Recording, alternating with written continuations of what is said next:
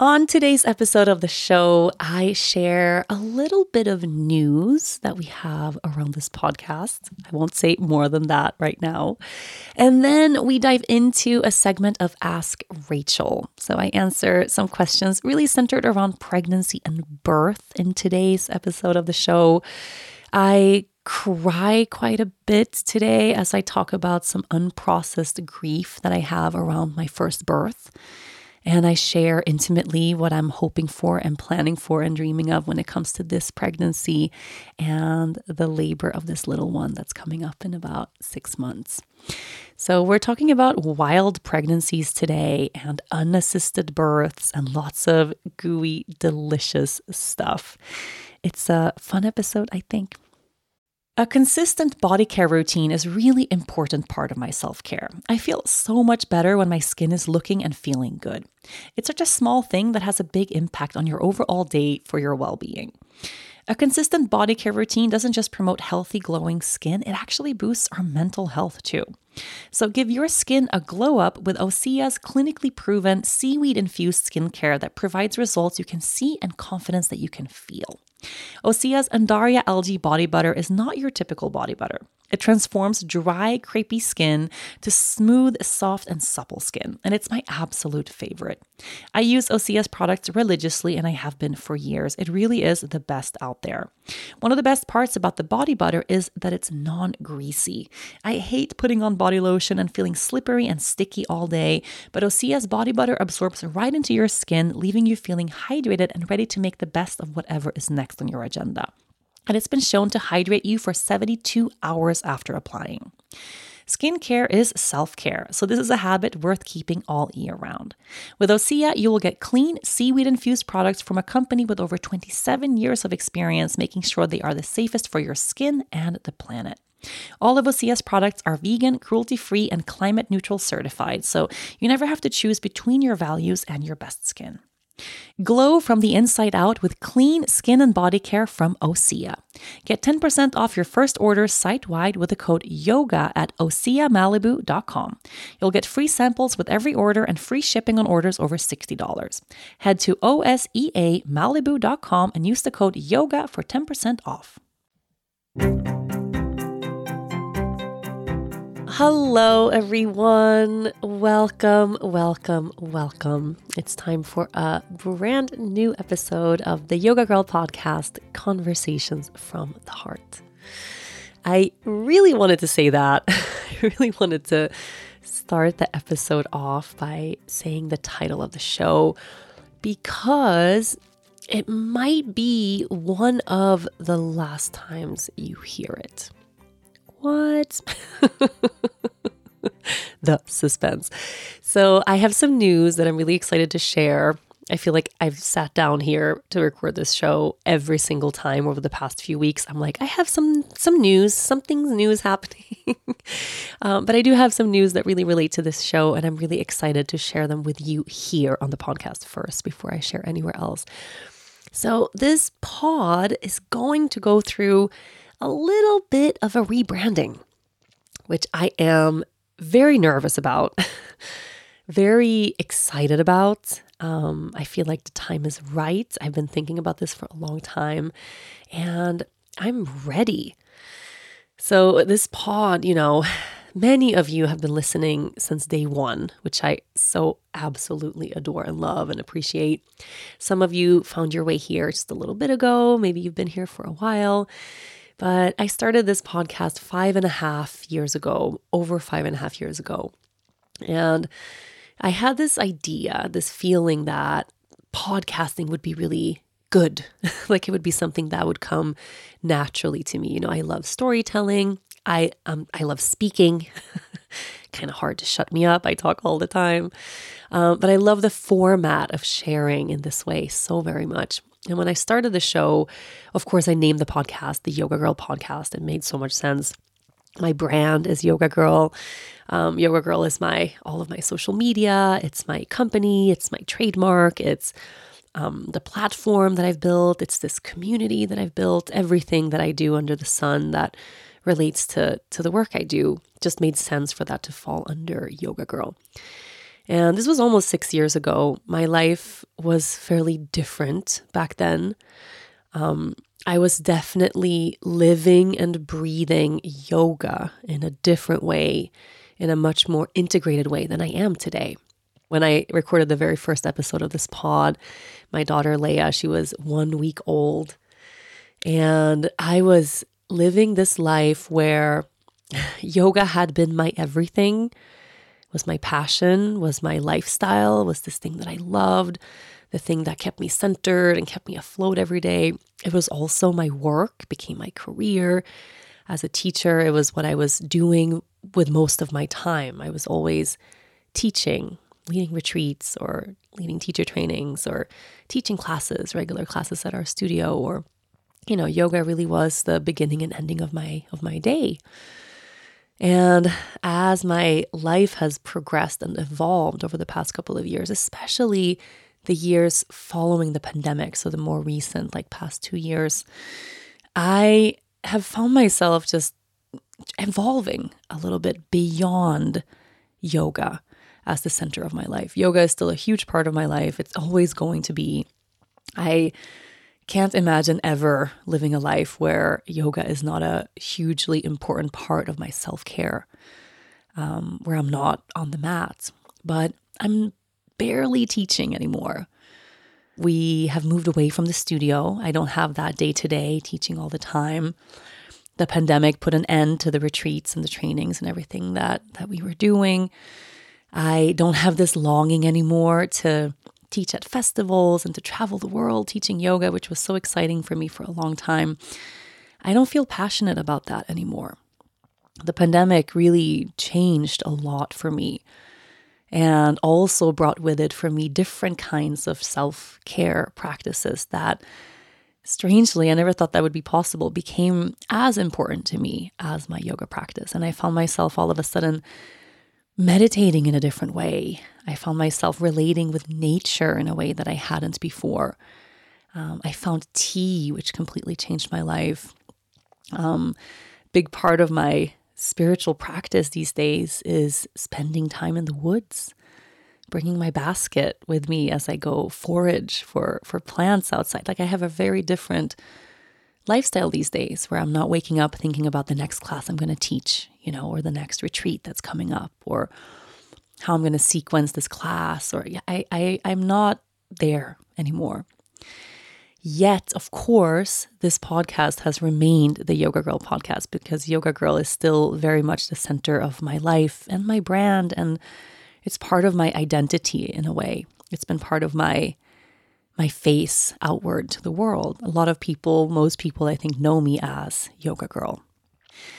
And it was about when we moved to Sweden, so about a year ago, it's almost exactly a year ago that we moved to Sweden, that I started thinking for the first time really in a big way, maybe it's time that I transition a few of the things that I do away from the Yoga Girl name. A few of the things that I do in my day-to-day that don't relate to yoga really at all anymore. And when I think about that, the podcast is the first thing that comes to mind.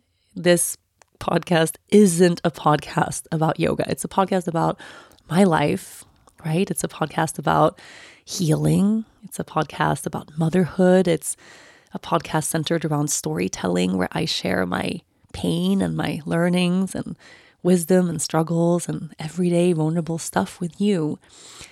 And although Yoga Girl, as in that's me in a way, is still a part of that, the practice of yoga is not. I can't remember the last time I sat down to record an episode and I talked about yoga. In the beginning, I did, I think that's really how I planned out this podcast. I would answer questions around teaching yoga and how to begin a yoga practice and maybe break down certain things. I thought I would get really granular, that this pod would become very, very yoga-centered. But quickly, it became more of a storytelling pod where I sit down here every week and I just speak and I see what comes. And since my day-to-day isn't centered around yoga anymore, I very rarely speak about the yoga practice here on the podcast. So it's been about a year thinking about this, talking about this, talking with my team also. We have the Yoga Girl company exists in several countries. We have a lot of different things that we do. We're a small team now. We used to be a lot bigger pre-pandemic. It definitely looked different, but in many ways we are focused on fewer things now. And I am focused on fewer things. I'm not working at the same capacity. And I know in my core, if I were to pick just a very few things, if I were to pick one thing, if I were to pick one thing when it comes to work or what I do in my day-to-day that I want to continue in the future, it's this podcast. Like, this is where I am most passionate. This is the format that feels the most natural for me to move forward. And I couldn't imagine letting go of the pod ever. I could imagine letting go of social media. We've talked about that a lot on the podcast. I already have in so many ways let go of teaching, and not forever. I'm not looking at it like that. It's just I'm in a stage in my life where my passion isn't there anymore. And instead of forcing that and pushing that, I'm just letting that to be a little bit. And I have this idea that, well, when we do teacher trainings again, like eventually, of course, it's not like I taught my last retreat or my last group. Like, that feels very strange because I love teaching. But the timing just isn't now. And now I'm sitting here pregnant.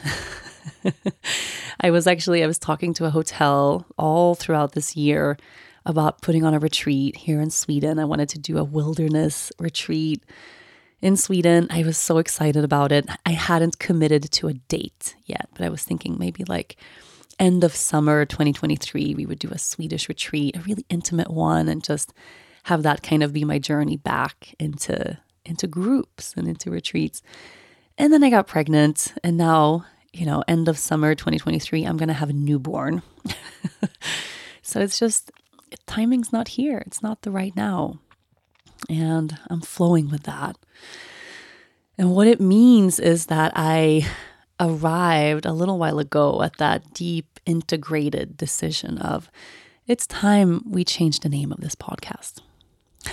And even saying that, I'm like, oh, I feel a little bit of panic inside. I feel very nervous. I'm not letting go of Yoga Girl as a brand or a company or a name. Like, all of that is continuing and moving forward. And we have yogagirl.com, which is where I spend a ton of my time in my day-to-day work. And we have a huge community over there. All of that is continuing. I'm not letting go of that. But it's beginning to make sense for this podcast that isn't centered around yoga to have a name that doesn't relate to yoga. And that's what we're going to do. And when I was thinking about this, but what on earth would I name the podcast? Well, it clicked right away. Because this podcast isn't just the Yoga Girl podcast, although a lot of us refer to the pod just like, do you listen to the Yoga Girl podcast? That's kind of it. The name of this show is the Yoga Girl Podcast, Conversations from the Heart. And what this show really is, truly at its core, is a conversation from the heart. So I'm really excited and happy and nervous to introduce to you From the Heart with Rachel Brathen. How does that sound? I haven't even said that out loud many times. I have to try it out. Will you do it with me? From the Heart with Rachel Brathen. Maybe I'll say the From the Heart podcast. I don't know. This is From the Heart with Rachel Brathen. From the heart. I've said that a billion times. Every week, I intro the show. Most of the intros I say, welcome to the Yoga Girl Podcast, Conversations from the Heart. And now this show will be From the Heart with Rachel Brathen. So it's not like it's a brand new identity, like it's something super strange that we've never heard before.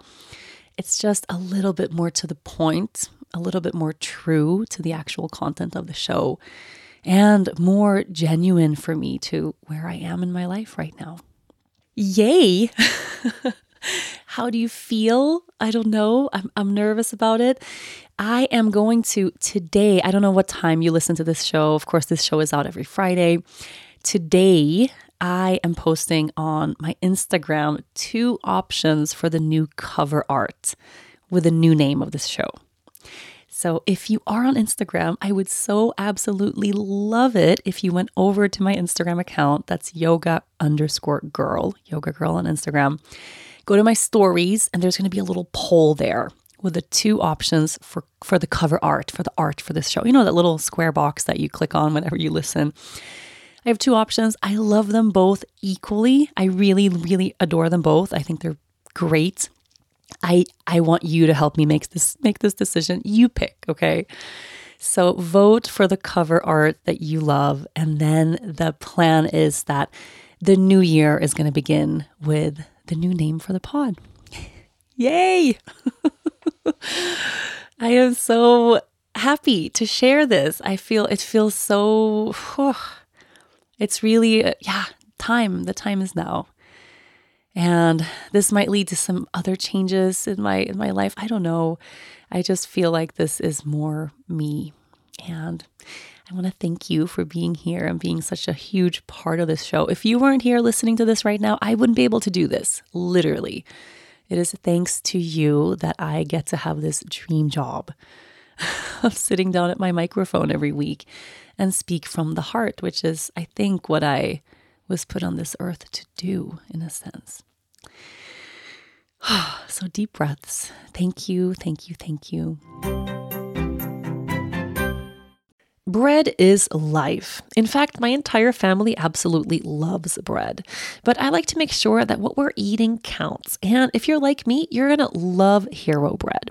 Hero Bread makes those same delicious bready favorites free of consequences or compromises. They have remade carby, empty-calorie bread products into fluffy, delicious versions that include no net carbs, 0 grams of sugar, and protein and fiber. Think of that soft, fluffy experience that you love when you're enjoying a refreshing BLT, savory breakfast burrito, or mouth-watering cheeseburger. But now it's made to really nourish you deeply. Hero Bread has something for every favorite, including sliced bread loaves, buns, and tortillas. My team tried Hero Bread and said it was the most fulfilling thing ever, but it also felt lighter and healthier. So switch to Hero Bread now and you won't be disappointed. They even have a monthly small batch drops of indulgent favorites like the 2-gram net carb herb croissant or the 1-gram net carb herb cheddar biscuit. Don't give up being a breadhead. Hero Bread is offering 10% off your order. Go to hero.co and use the code YOGAGIRL at checkout. That's YOGAGIRL at HERO.co. Taking a moment to really speak from the heart right now. Today is actually, we have an episode of Ask Rachel. It's time for last week, actually. I try to do one once a month. I love the Ask Rachel segments. You guys, you ask such deep, profound, well-aligned questions. A lot of the questions that I hear that particular week are really resonating with what's happening in my life that particular week. I love how that's really a conversation and it's so true in the moment. And last week was actually supposed to be Ask Rachel, but last week became pregnancy announcement. So we moved it to this week. So I have some questions I'm going to answer from all of you. As usual, I haven't heard them prior to sitting down to record. And before I dive into that, just sharing a little bit where I am speaking from the heart in this moment. I am sitting here looking out at snow right now. It's more like a thick layer of frost. It's not really like piles of snow. But the lake is beginning to freeze, which is so beautiful. The sun is beginning to set, so we're in the middle of golden hour now. And just so you know, it's 1:59 p.m.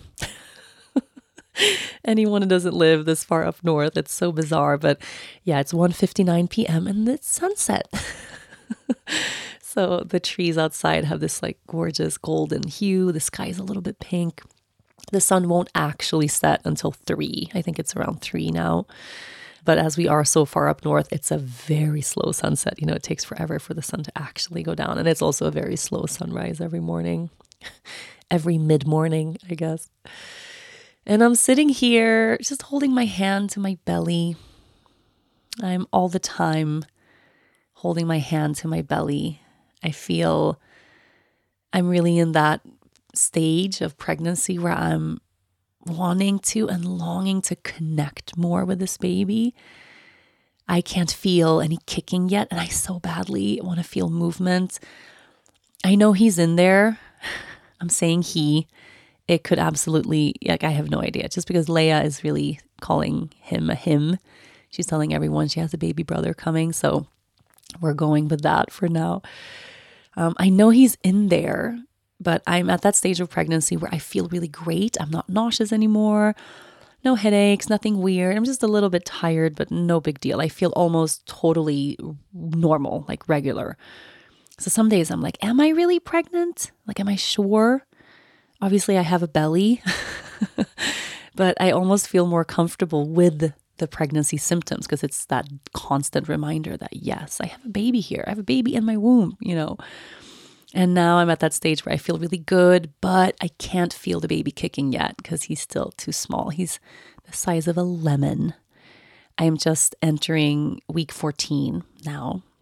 So I'm hoping in like a couple weeks, I'll feel those first kicks because then it's a different place when you can physically feel your baby moving inside of your womb. Then you have that presence, it's that communication, that relationship is building. And now I'm like, I so badly I want to know who you are, So I'm always kind of with my hand on my belly, checking in. Hi, are you there? How are you? I'm so curious who this little spirit is going to be. And I am feeling just in my heart, I feel very, very grateful. I'm a puddle of gratitude. We are every day driving over to the farm, to our new little farm. And when I say farm, you have to, it's a little farm. It's not like a farm, it could never be like a conventional or a for-profit. I don't think we could ever. We could tend to ourselves for sure, but we don't have enough land that we could grow like crazy amounts of things. It's a little farm, but we call it the farm in Swedish. You say in gård. And we're driving over there every day to see how like painting is going. Guys are over there painting right now and starting the process of moving slowly. Just kind of so we don't have to do everything in one day. We're trying to do as much as we can little by little.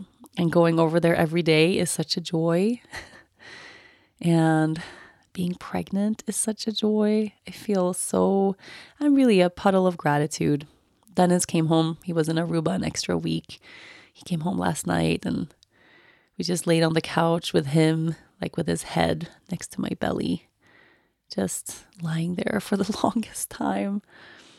I'm just really grateful right now. That's where I am. Let's dive into our first question of the day. Hi, Rachel. My name is Megan. I'm a longtime fan. I've been following you for a really long time. My question for you, I guess, is just out of curiosity. In therapy this week, I was exploring people who have inspired me, and you are one of those people.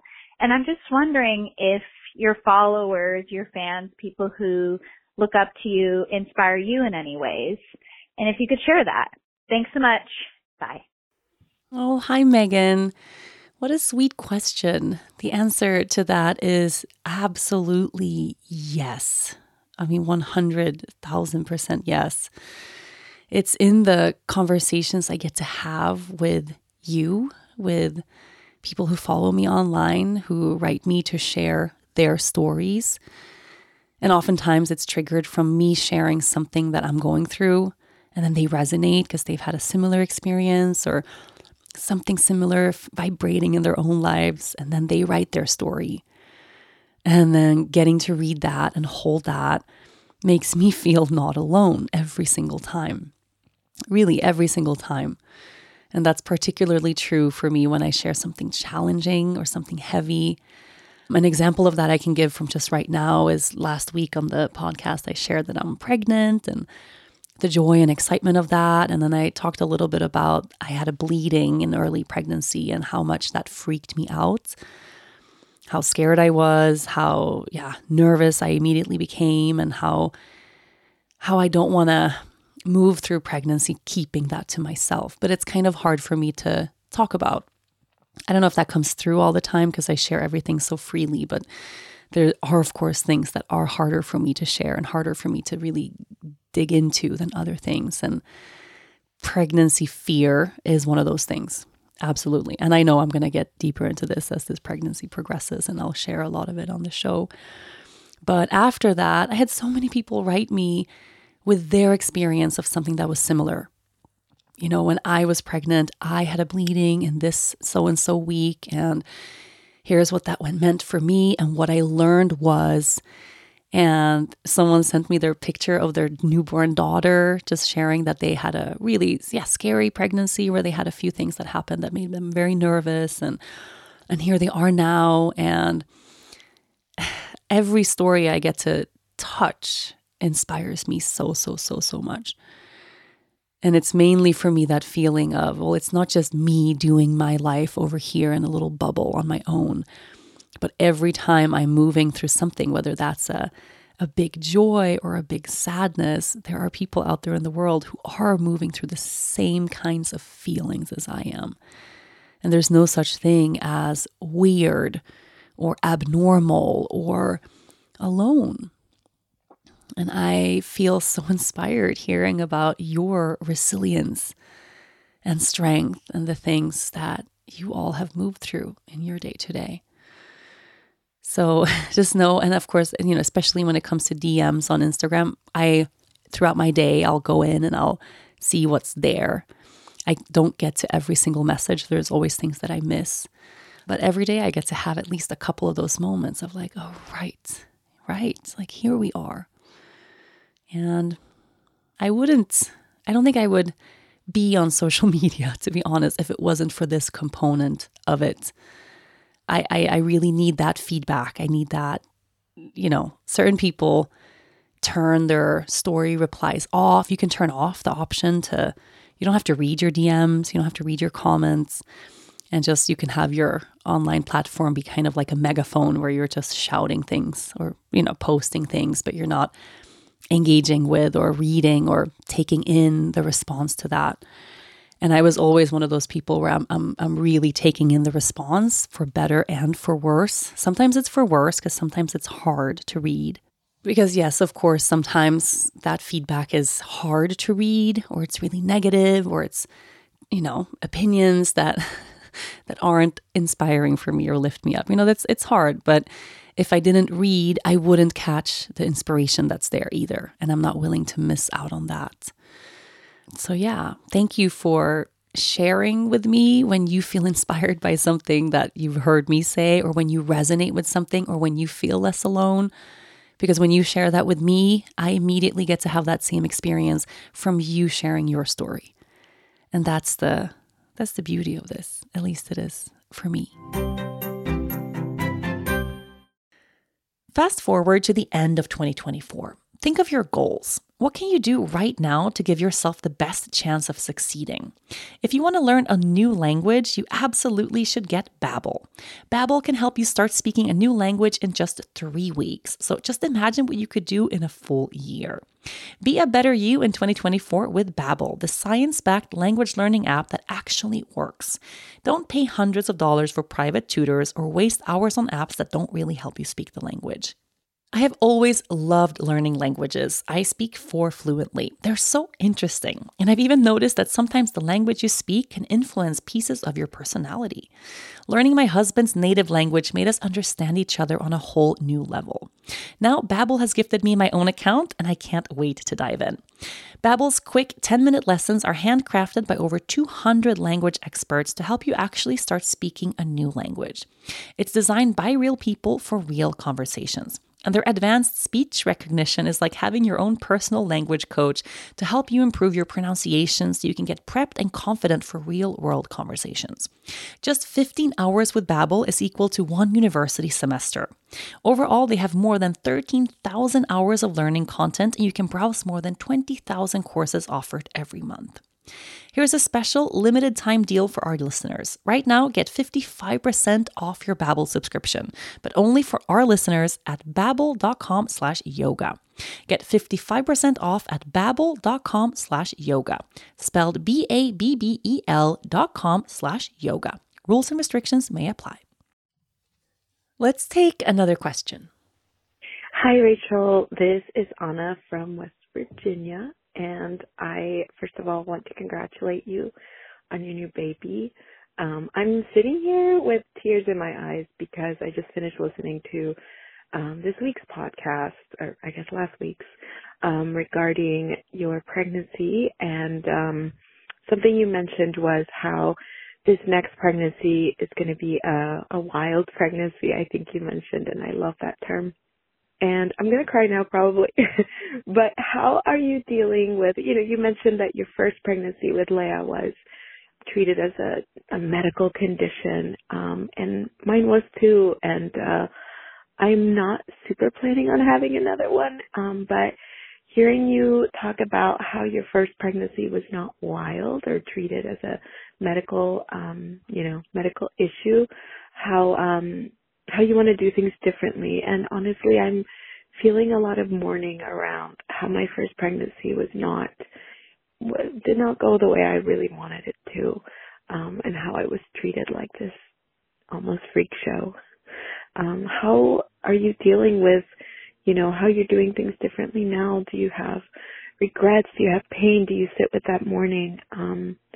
This is something I am working through now. Congrats again. Thanks. Bye. Oh, Anna. Hi. I'm almost crying just listening to you share. Well, first of all, you are so not alone. I know there are so many of us out there who had that experience and who either are mourning that experience or still need to be mourning or processing that experience or part of that experience. It's unfortunately, very common. And I have friends and so many people that I know that had those similar feelings. But since for most of us, that was our first pregnancy, I think we need to give ourselves some grace, first of all. In our first pregnancy, we have no idea what is happening. We don't know what we're about to go through. We have no clue what it's actually going to feel like to move through pregnancy. We haven't yet. I think many of us, some people, of course, arrive at their first pregnancy and they feel so trusting and they just know and it's easy. For a lot of us, that wasn't the case. And there's a lot of fear and a lot of worry and what's next and what's coming. And especially looking at how we were raised and the stories we were told about pregnancy and about birth. For me, all the stories I heard in my whole entire life leading up to me being pregnant were terrible, terrifying. Birth is an awful thing that happens to a woman. Being pregnant is this challenging condition, that happens to us.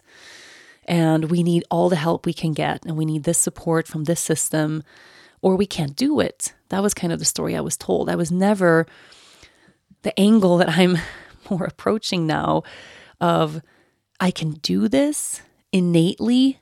I know, and even innately, I know better than any midwife, doctor, medical system. I was never presented that as an idea or as an option. It was always kind of like we have to surrender ourselves to the system and to the doctors because without them, we're not capable. And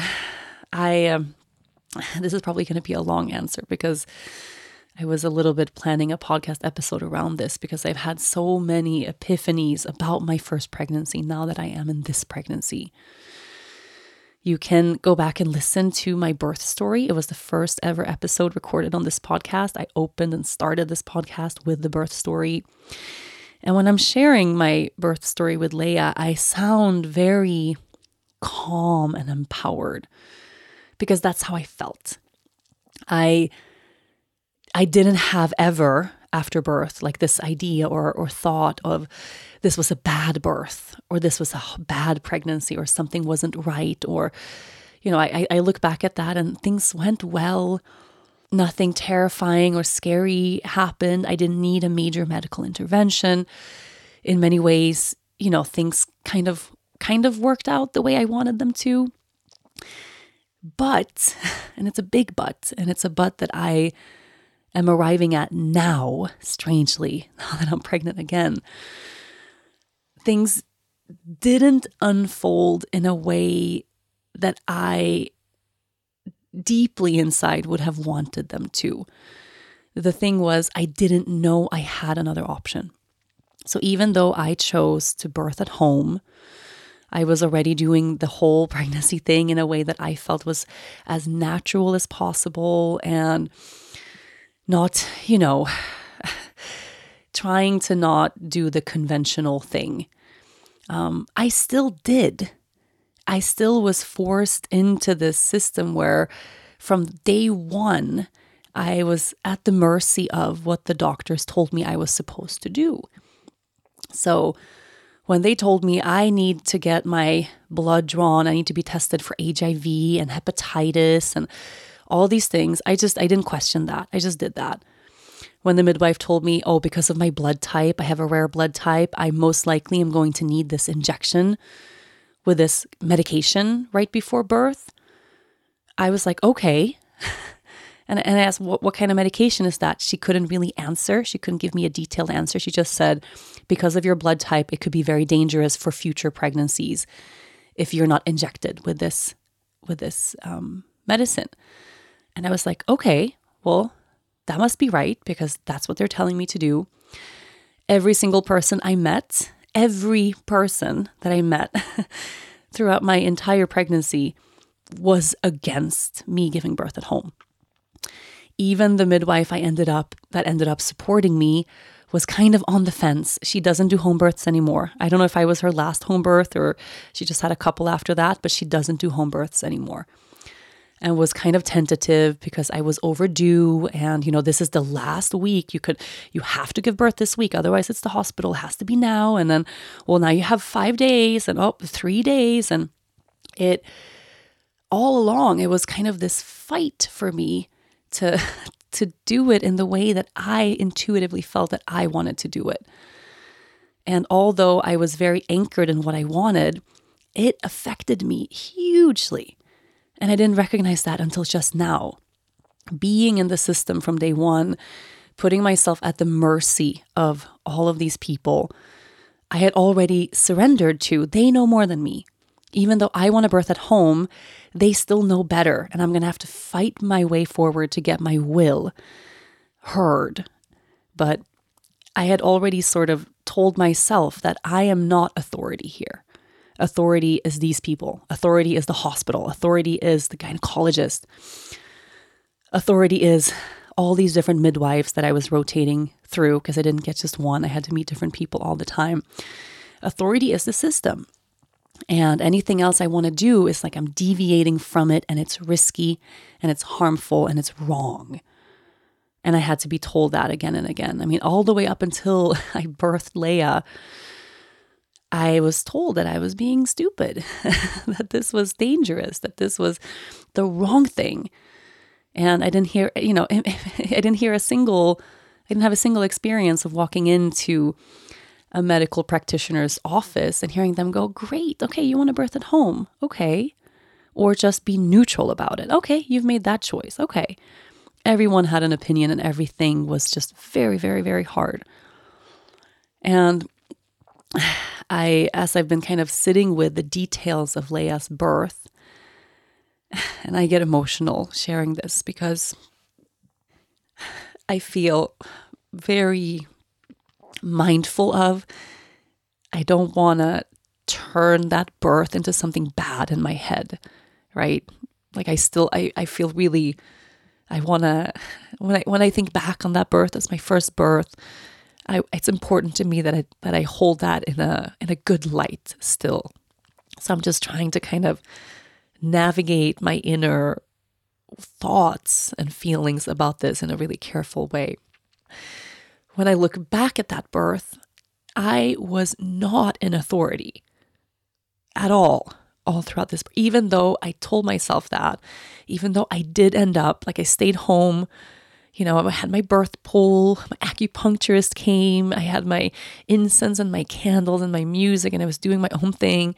But from the moment that my midwife came, it was this non-negotiable, I have to be checked. I have to be examined, lie down, do this. And even though it wasn't what I wanted, but I thought I had to succumb to that. Like when you're in labor, you have to be examined all the time, like every other hour, all the time throughout your entire labor. You have to pause going through these really heavy, difficult waves of contractions. And, instead of going deeper and deeper inside of myself, I was getting pulled out to have to lie down on the bed. And I was home, so it wasn't sterile and scary and fluorescent lighting and strangers coming in and out. I was still in the safety of my own home. But I had to do all these things, right? I didn't get to have I didn't get to labor the way my body wanted to labor. And very early on, the midwife said she really recommends that we break the waters. And the narrative I was told was it's too slow. All throughout the end of pregnancy, it's taking too long. It's taking too long. You're overdue. Oh my God. Already from like my exact due date, which of course babies are never born on their due date. The whole idea of a due date is so messed up and wrong.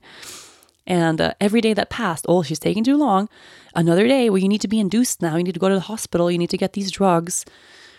You need to do this. You need to do this. Every single day, she's taking too long. It's too slow. It's too slow. It's too slow. Although now I know she came at her perfect time. It was not 2 weeks late. It was her perfect time when she was destined to come. Like she arrived at this like perfect moment when she had planned to arrive. But I was told for those weeks, it's taking too long. It's too slow. And that narrative continued into my active labor, that it's too slow. And I think the first time she examined me, I was 4 centimeters dilated, and that was like immediate. And then it was like, okay, 4, great. Let's keep going. Keep doing what you're doing. And then the next time she examined me, like 2 hours later, I was still at 4. Oh, still at 4. Ugh, Okay, I'll be back. And you keep going. And then 2 hours later, still at 4. Okay, well, this is really taking too long. Although, who decided what too long is? Right? Who decided? Is there a certain amount of hours that you're allowed to labor in before, it's completely insane. The idea that that's too long. That's not like it wasn't my time. I was on the system's time, even though I was in my own home. I had a medical midwife who was very kind and very sweet. And I personally, there's absolutely nothing wrong with her. She's super, super sweet, but she's a medical midwife from the system, and she brought the system into my home. And according to the system, it had taken too long. I wasn't progressing fast enough. I wasn't dilating fast enough. And she kept telling me this all throughout labor. It's not opening fast enough. You're not opening fast enough. It's taking too long. It's taking too long. And then again and again, examining me, still 4 centimeters, until eventually 18 hours in, when I was exhausted, completely, not just physically from the pain of going through labor, but mentally, because I really felt like something's wrong with me. I'm too slow, right? I'm not doing this in the right way.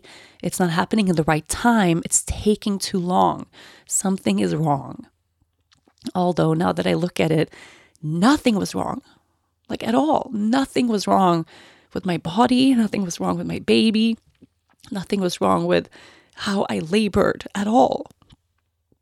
And this makes me just very, very sad to have to digest. And I haven't processed this. I didn't even know I had sadness about this. I had no idea I had something to grieve about my labor, because I look at my labor like everything went so well, right? Everything was great. It was still a vaginal birth. It was still unmedicated. It was still so great. But it wasn't that, right? And the fact that at some point I lost complete faith in myself. I lost faith in my body. I lost trust in my own ability. I lost my whole sense of power, right? And it wasn't her fault, I guess, a person. I'm not saying it's so, but it's because of the system. Because the system has its way. The system decides you can't be too overdue. Because if you are, you have to go into the hospital. You need Pitocin to start your labor forcefully.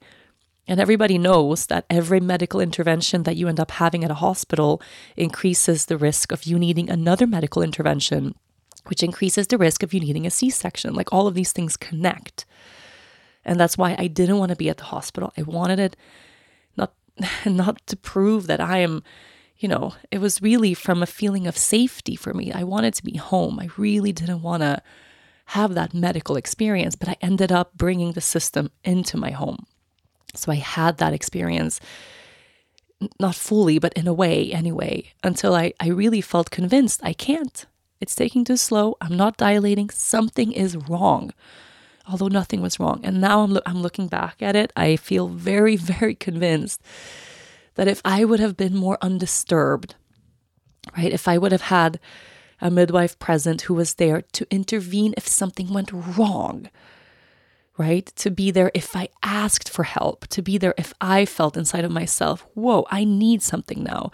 If I hadn't had those 9 months leading up to labor being told that I was wrong, I was not in charge, I was not in the know, I cannot trust my body, things are going too slowly. Like if I didn't have those things told to me again and again and again by people I put in authority, I would have had a very different experience. I'm certain of it. And I'm also certain of it that at the time of in labor, when everything got so overwhelming and intense and hard, if I wasn't told, you're not progressing, right? If I had a supportive narrative there instead of a narrative that told me that I can't, I'm really certain that Leia would have been born at home the way I wanted it. But instead, that really heavy time came. She examined me yet again, still just 4 centimeters. And I really felt like something inside of me just broke. And I said to Dennis, I can't do it. I need to go to the hospital. I can't do it. I really can't. And I kind of told myself that for me, surrendering to going to the hospital was a huge letting go, right? I let go of control. I let go of the idea that I have to do it on my own. But actually, it was me surrendering to the system. Me surrendering to the narrative that I can't do it, which was completely untrue. And, of course, labor completely stopped and stalled. We got in the car, everything stopped. I was taken out of that safe cocoon of that environment. Everything stopped, like labor just completely paused from driving in the car and checking into the hospital and getting a room and doing all these things. And then when eventually things started again, not like labor stopped, labor doesn't stop, but contractions slowed.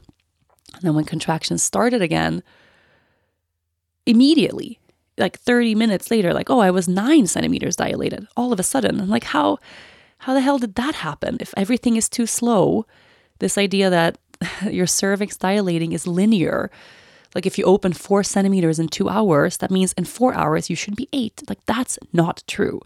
And I think any midwife, any birth worker can tell you that the cervix doesn't dilate in a linear way. Like things can be very quiet. You can be at 4 centimeters for 18 hours and then go to 9 in 30 minutes. Like that is very common. It happens all the time. And I just feel like that option was sort of taken away from me, or I gave that option up the moment I decided that I can't do it on my own. The moment I said, I need all these ultrasounds, I need all of this stuff that they tell me I have to do. They need to come in here and measure my belly. And they were trying to convince us to do these special tests for Down syndrome and all the things that, like, even though there's no reason, there's nothing wrong with me, right? The way there is nothing wrong with the majority of people who give birth, but we're told that this is so risky, this is so dangerous, this is so terrible, this is so hard. And of course, we're all terrified, especially doing it for the first time, that of course we surrender. And I just don't want to do that again. I don't want to have that experience again. I don't want to end up there. So I decided this time around, I'm just going to do it differently from the start, right? I'm not going to, because it's very, very hard to be in the system and then at the very end decide, no, I'm going to do this at home by myself. Because it really means that you had those 9 months conditioned into one kind of thinking that goes against the thing you want to end with, right? At least that's my experience. So I am not in the system. Sweden, the Swedish healthcare system, they don't know that I'm pregnant. I am not getting any texts or letters or calls for my next appointments because I don't have any appointments and I'm not going to go to any. And just saying that, I know there's probably going to be people out there that are super triggered by this, and that's okay. I'm allowed to make my own choices for me. And me feeling this way about the medical system doesn't mean that everybody has to feel that way or that that's the case for everybody. What this really is about is each of us getting to choose for ourselves. And it's so hard to choose for yourself when you're put in a system where there is only one way, right? They kind of pretend like there's options for you, but there's really only one way. And when I decided I don't want to do all these appointments, I had to do a lot of research, of course. Like when I went to all those, I don't know how many freaking ultrasounds I had. Felt like way too many. Like, what am I opting out of? What is the real reason for all of these ultrasounds? And if I want one or if I want some, which ones would I want and why? If at any point in this pregnancy I feel like something's wrong, or I'm feeling unwell, or all of a sudden I want help, then I will ask for that help. And then anytime I can call any clinic and make an appointment for myself and go. And that's also the beauty of Sweden is like universal healthcare. Just the same way that for any reason, at any time, if I felt like I needed medical support, like I can go ask for that and receive that help. Instead of putting myself in a place where I'm kind of saying like, I need all of this support all the time. I need to do everything the system tells me to do. I'm just going to be very selective about what I want. And so far, what that looks like, probably I haven't decided. Maybe we're going to do the 18-week ultrasound to find out the sex of the baby. Dennis really wants to know. I'm in that place where I would rather opt out of all the ultrasounds entirely, but he really, really, really, really, really wants to know. And I'm curious. It's not like I would turn it down. It's not like I would go and then don't tell me about it. Like I'm a little curious, but I could do without. But it sounds like that's what it feels like anyway, that we're going to do the 18-week, kind of the halfway point ultrasound. And that is also the ultrasound where they determine the location of the placenta, which is important, is extremely rare, right? Super, super crazy rare. But there are conditions and moments where the placenta blocks the pathway of the baby, and certain things that could be good to know. And I'm going to decide that week, just like, how am I feeling that week? Does this feel like something I want to do or not? Does it feel necessary or not? And if it doesn't, and then we won't go.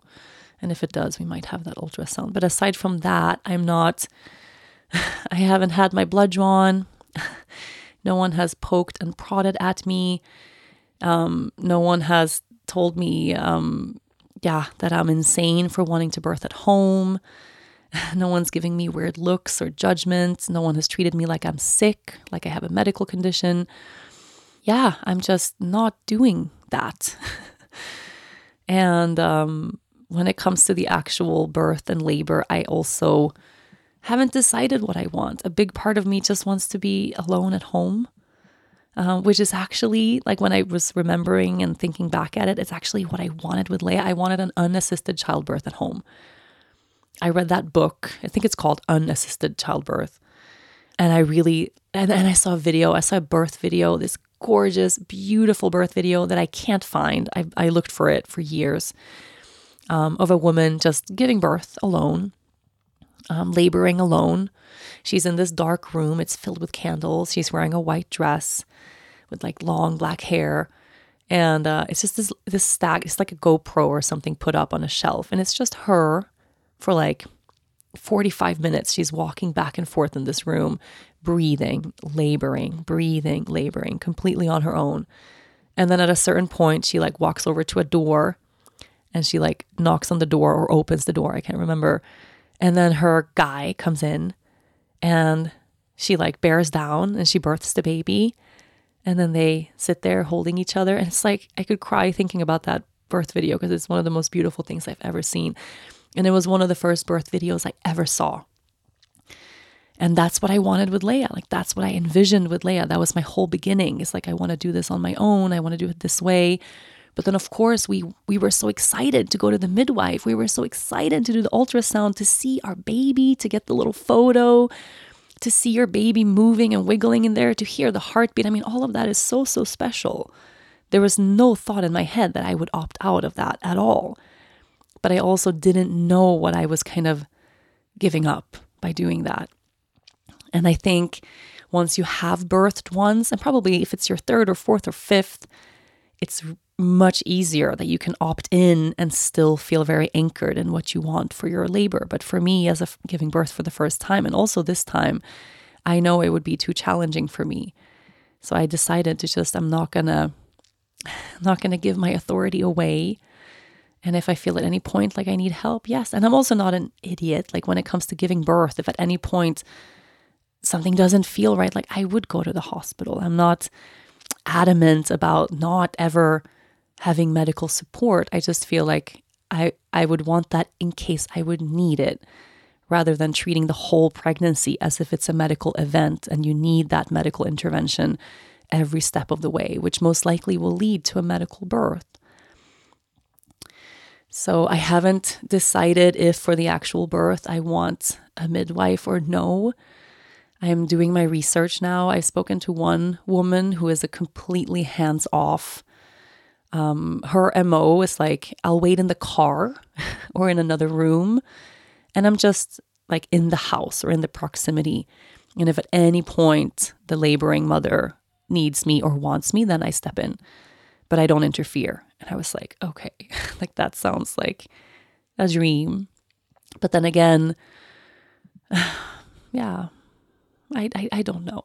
Now, of course, all of this I'm sharing, this is just my own process and my own dreams. And who knows, like, you don't know what's going to happen. You know, we could end up in a crazy birth at the hospital with everything upside down and opposite from what I wanted. Like, you can't ever decide the birth you want, but you can plan for it and you can wish for it and you can set the tone for it. And that's what I'm doing now. And I feel already stronger in this pregnancy. I feel safer. I feel more trust in my own body, that this is not something that I need the medical system or a doctor to do for me, but I know how to do it. I knew with Leia too. I just gave my power away too much. So this became a long answer. I knew it would be, but I feel your grief and I am grieving too. I really am.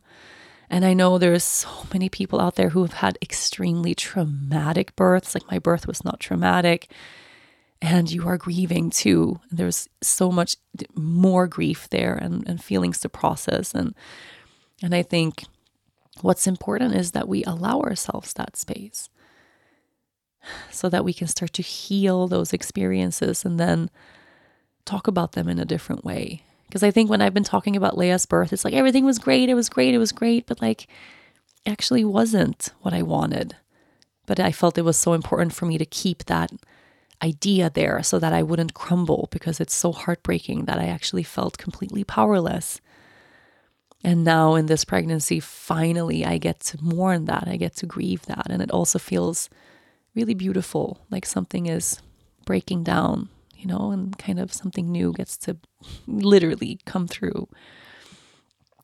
So yeah, I have a feeling we're going to talk about this more in coming episodes of the show, of course. But thank you so much for sharing. And I feel you and I hear you and I see you. Are you ready for spring? I sure am. Over here in Sweden, I make it my business to get outside and get some sunlight on my skin each and every day. But in the winter, that can be really hard, and your body will feel the effect of that. Did you know that 97% of women ages 19 to 50 are not getting enough vitamin D from their diet? Luckily, Ritual's Essential for Women 18 Plus was shown to increase vitamin D levels by 43% in a clinical study. Ritual is a clinically backed multivitamin for women 18 plus with high quality and traceable key ingredients in clean bioavailable forms. You get 9 key nutrients in 2 delayed release capsules per day that optimize your body's absorption. And the best part, you can trust what you are putting in your body because Ritual has the USP verified mark. That means that the product contains the ingredients actually listed on the label. And only 1% of supplement brands are able to get this mark, so it's a big deal. Ritual's multivitamins are vegan, non-GMO project verified, gluten and major allergen free, certified B Corp, and made traceable. I have taken Ritual for years because of reasons like this. I love knowing that the ingredients in my vitamins are actually doing their job. Otherwise, what's the point? No more shady business. Ritual's Essential for Women 18 Plus is a multivitamin you can actually trust. Get 25% off your first month for a limited time at ritual.com/yogagirl. Start Ritual or add Essential for Women 18 Plus to your subscription today. That's ritual.com/yogagirl for 25% off. Let's take one more question. Hi, Mama Rachel. My name is Caroline. I live in Chandler, Arizona, and I don't really like to say following because it sounds weird, but I've been loving you from afar for, close to 9 or 10 years now.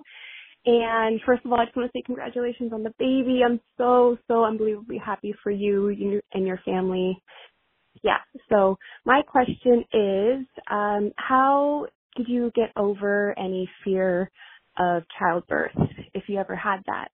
My husband and I are contemplating getting pregnant, and it's, a faraway idea, but it scares the shit out of me. So I was just wondering how you've moved through that, if that's something that you've gone through as well, but maybe not, because I know you're very brave. I love you. Thank you. Bye-bye. Oh, hi. I knew we would have a lot of baby and birth and pregnancy questions today. Fear around childbirth.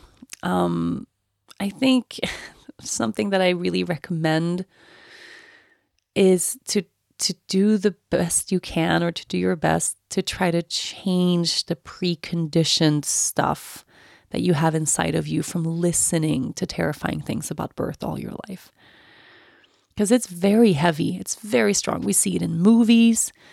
We read it in books. We hear it from our parents and from people. And it's, for me, my mom gave birth 4 times. Each birth was traumatic in a different way. And I think there was still so much shock and so much unprocessed trauma in those births that it was really unconsciously passed on to me. And I had just heard so many of these stories of these terrible births. And it was terrible when I was born, and it was terrible when my brother was born. He almost died, and all these things that didn't go the way they were supposed to go, and this complete feeling of powerlessness and fear and terror and just a lot of heavy stuff. And that was all inside of me when I became pregnant, even though I didn't used to think about birth a lot. I wasn't one of those people who was thinking about birth before being pregnant, like, oh, I'm so scared. But it all dawned on me, or kind of came to surface when I became pregnant, of course.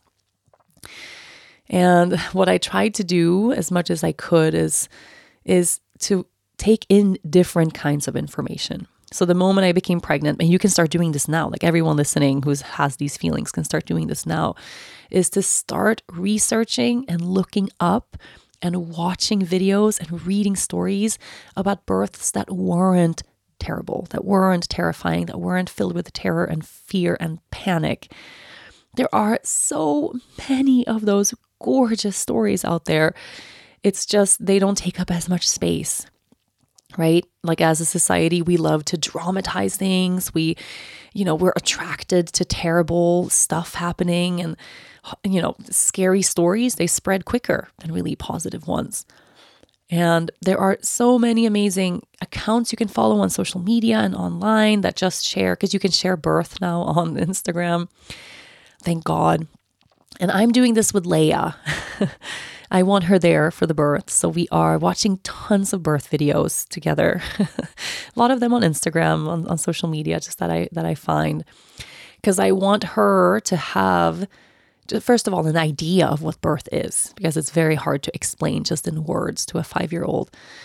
I don't want her to grow up and become a woman who's, ready to be a mother and then not have any idea at all, which is kind of a little bit where I was. I didn't know much about what actually happened during birth. I just knew it was terrible and horrible and you might die. I don't want her to have that experience.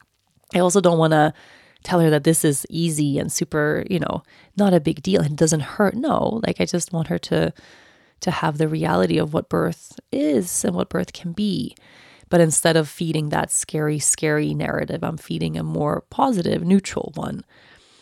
And it's really helpful for me. That's what I do. Instead of scrolling now, I have a few accounts that I like on Instagram and I just look at birth videos. I love the long ones where it's not just 30-second ones and here's a baby and they're out, but really long ones where you get to be there with the mother birthing and the breaths and the quiet in between and the roars and the fierceness and, the voice being heard and all the different variations of, but each of them safe, right? Each of them leading to a baby being born, mother and baby okay, having that good, solid, beautiful ending that majority, it's statistically proven that home births are safer than hospital births.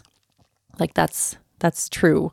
I talked about this with this midwife I just met with this week as well, or the midwife I'm researching to potentially have during this labor.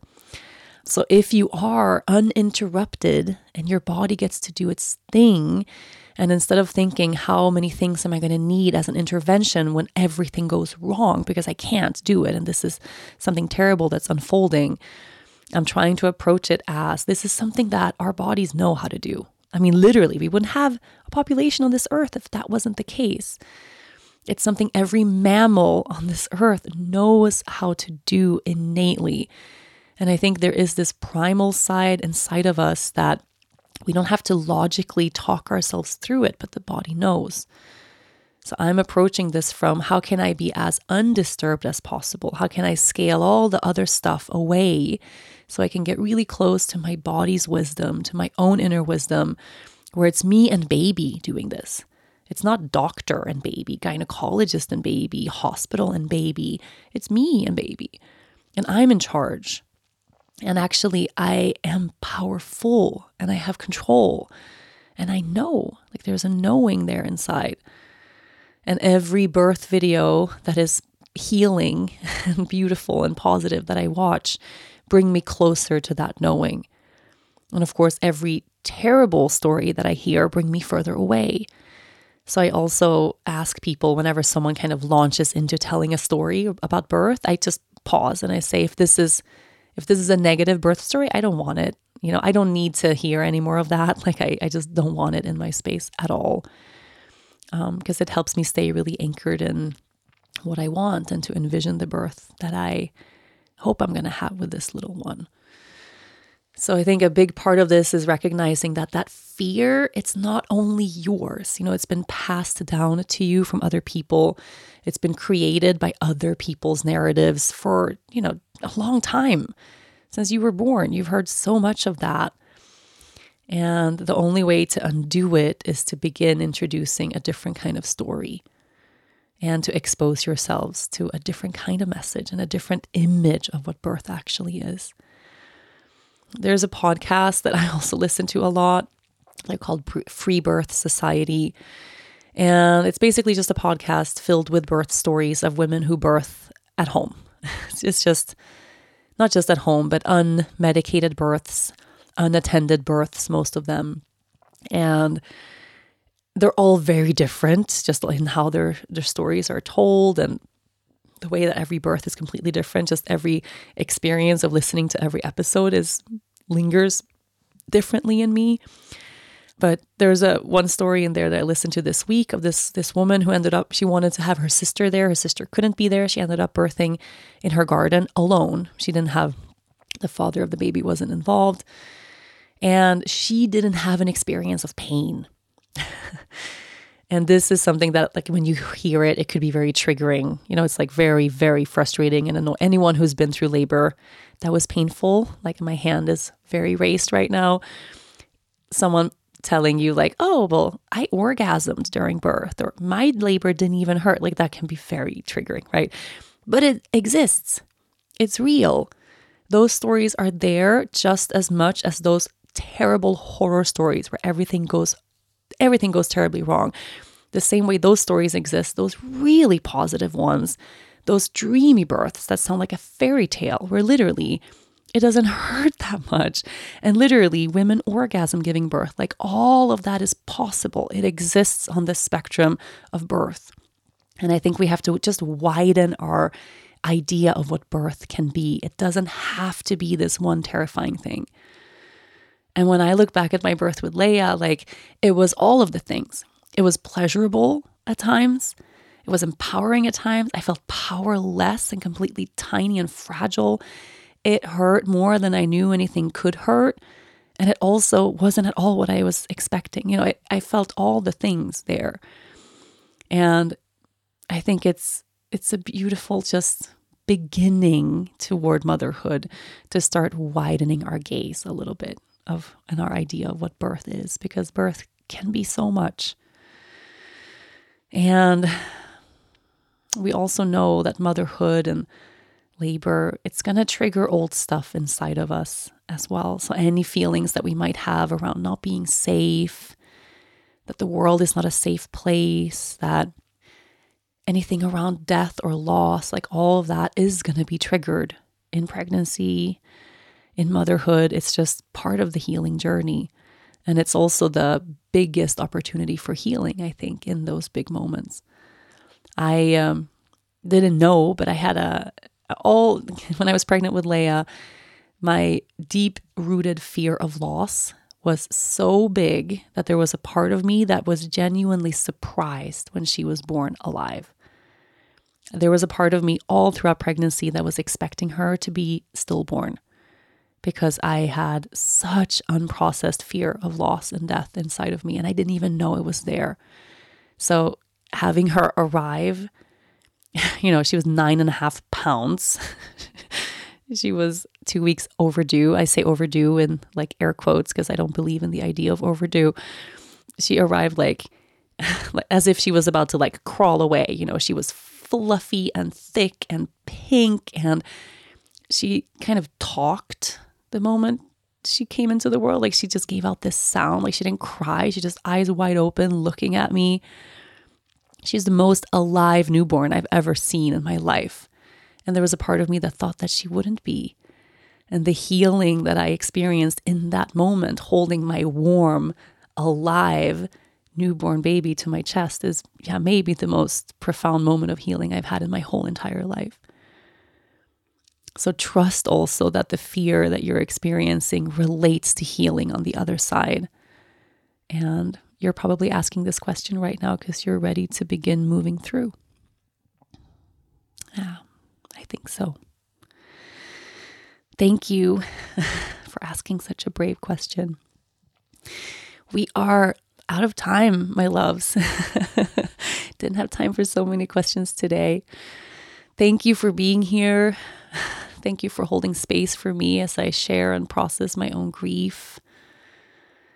And yeah, thanks for being here, walking this journey with me side by side. I really, really appreciate your presence. I will see you next week, of course. Who knows what next week will bring? I promise you I'm going to tell you the story about the house, okay? And I hope you have a really, really beautiful week wherever you are, whatever you're moving through. I hope you are. I hope you feel grounded and held and safe in this moment. And if not, that you have the tools to check in and ask yourself what you need so you can go give yourself just that. I love you, and I'll see you next week.